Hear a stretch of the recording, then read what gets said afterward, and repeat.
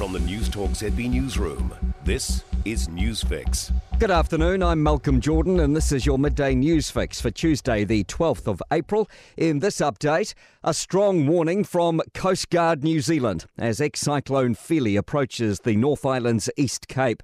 The entire North Island has been issued with severe weather warnings and watches.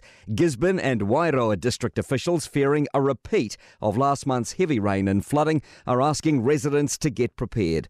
Coast Guard Head of Operations Rob McCaw says anyone thinking of heading out on the water should think again. Please do not go out on the water. If you're out on the water now, get to a place of safety if you can. Otherwise, stay out and stay away from areas of danger. If you can find an area to seek shelter, then do that. National agrees with government moves to counteract Russia's invasion of Ukraine. 50 defence personnel and a Hercules aircraft will set off for Europe tomorrow to help distribute aid to Ukraine. New Zealand's also sending more money, including $7.5 million for weapons and ammunition via Britain. The opposition has called on the government to send lethal aid.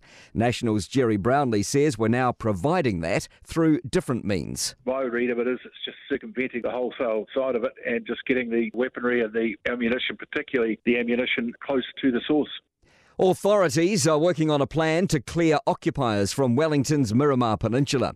An encampment has formed at Mahanga Bay, with some people reportedly moving there after the Parliament protests. Tents, campervans and cars can be seen at the site.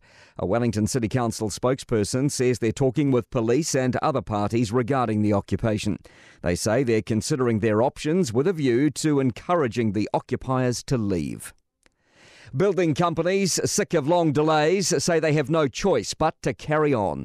It's taking 7 weeks for routine Christchurch City Council on-site building inspections. Some companies are warning if the council doesn't treat them professionally, they'll continue work regardless. Canterbury Master Builders President John Hamilton is asking what else they can do. We can't just come to a standstill, so we have to work our way through it, even if it's on a temporary basis. And in today's modern age of technology, I don't see why we can't have a GPS on site and take photos and move through the projects. The nurses' organisation plans to fully review a pay equity settlement agreement presented to members who are unhappy about its back pay provision. They'd believed they'd get individual back pay to December 2019 in recognition of past work, rather than the proposed lump sum payment. New Nurses Organisation Chief Executive Paul Goulter says the review will look into whether the proposed payment meets certain standards. The time issue is important to our members because they've been waiting for many, many years and they don't want to be held up, but they certainly want what they believe to be their full entitlement. That's what we need to get tested. To sport, Hamish Bennett is retiring from cricket after a career spanning 17 seasons at provincial level. The 35-year-old made 31 international appearances across all formats, including a one-off test away against India in 2010.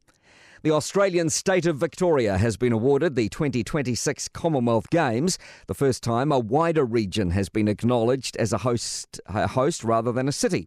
And Parramatta's backline injury crisis has deepened, with Wanga Blake sidelined for an indefinite period due to a knee injury. I'm Malcolm Jordan. That's your latest news fix. We'll be back with the next update at 5 p.m. from the Newstalk ZB Newsroom.